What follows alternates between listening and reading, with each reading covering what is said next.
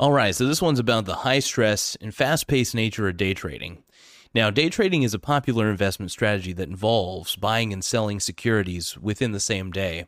While the approach offers the potential for quick profits, it also comes with a high level of stress and a fast-paced environment that can be challenging for many individuals. In this, we do want to explore at least the high stress, and we want to definitely explore the high stress and fast-paced nature of day trading, including the constant need to monitor the markets, the pressure to make quick decisions, and the potential for large losses.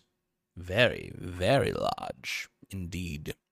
Anyway, so day trading is like I said, day trading is a fast-paced investment strategy that involves buying and selling securities within the same day, with the goal of profiting from short-term market movements. The approach, this approach, has gained in popularity in recent years, and as it offers the potential for quick profits and the excitement of participating in the financial markets. However, despite its potential rewards, day trading is not for everyone. In fact, the high stress and fast-paced environment of day trading can be challenging for many individuals. There's the constant need to monitor the markets, for instance. One of the biggest challenges of day trading is the constant need to monitor the markets. Day traders must be aware of market movements at all times, as even small price changes can have significant impact on their profits. This requires a high degree of focus and attention to detail, as well as a willingness to sacrifice personal time and attention to the markets. Now, there is a pressure to make quick decisions. Another challenge of day trading is the pressure to make quick decisions.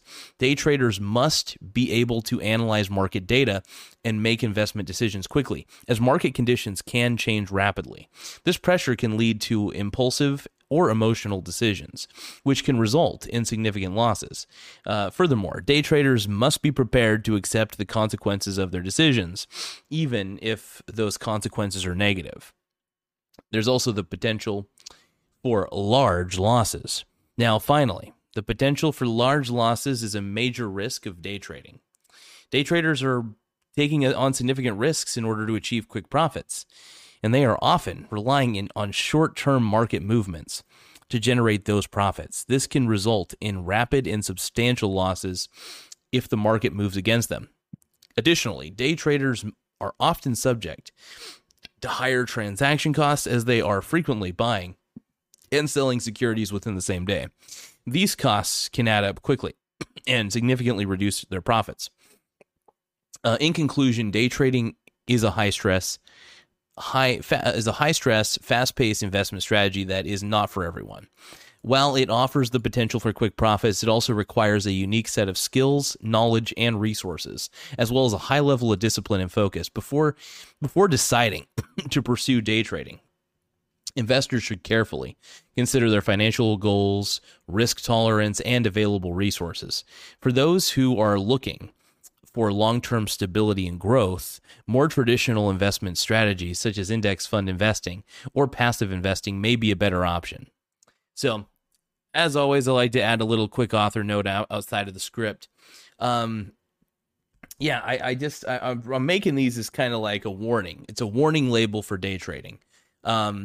I think day trading is one of the worst things that you can do as an investor.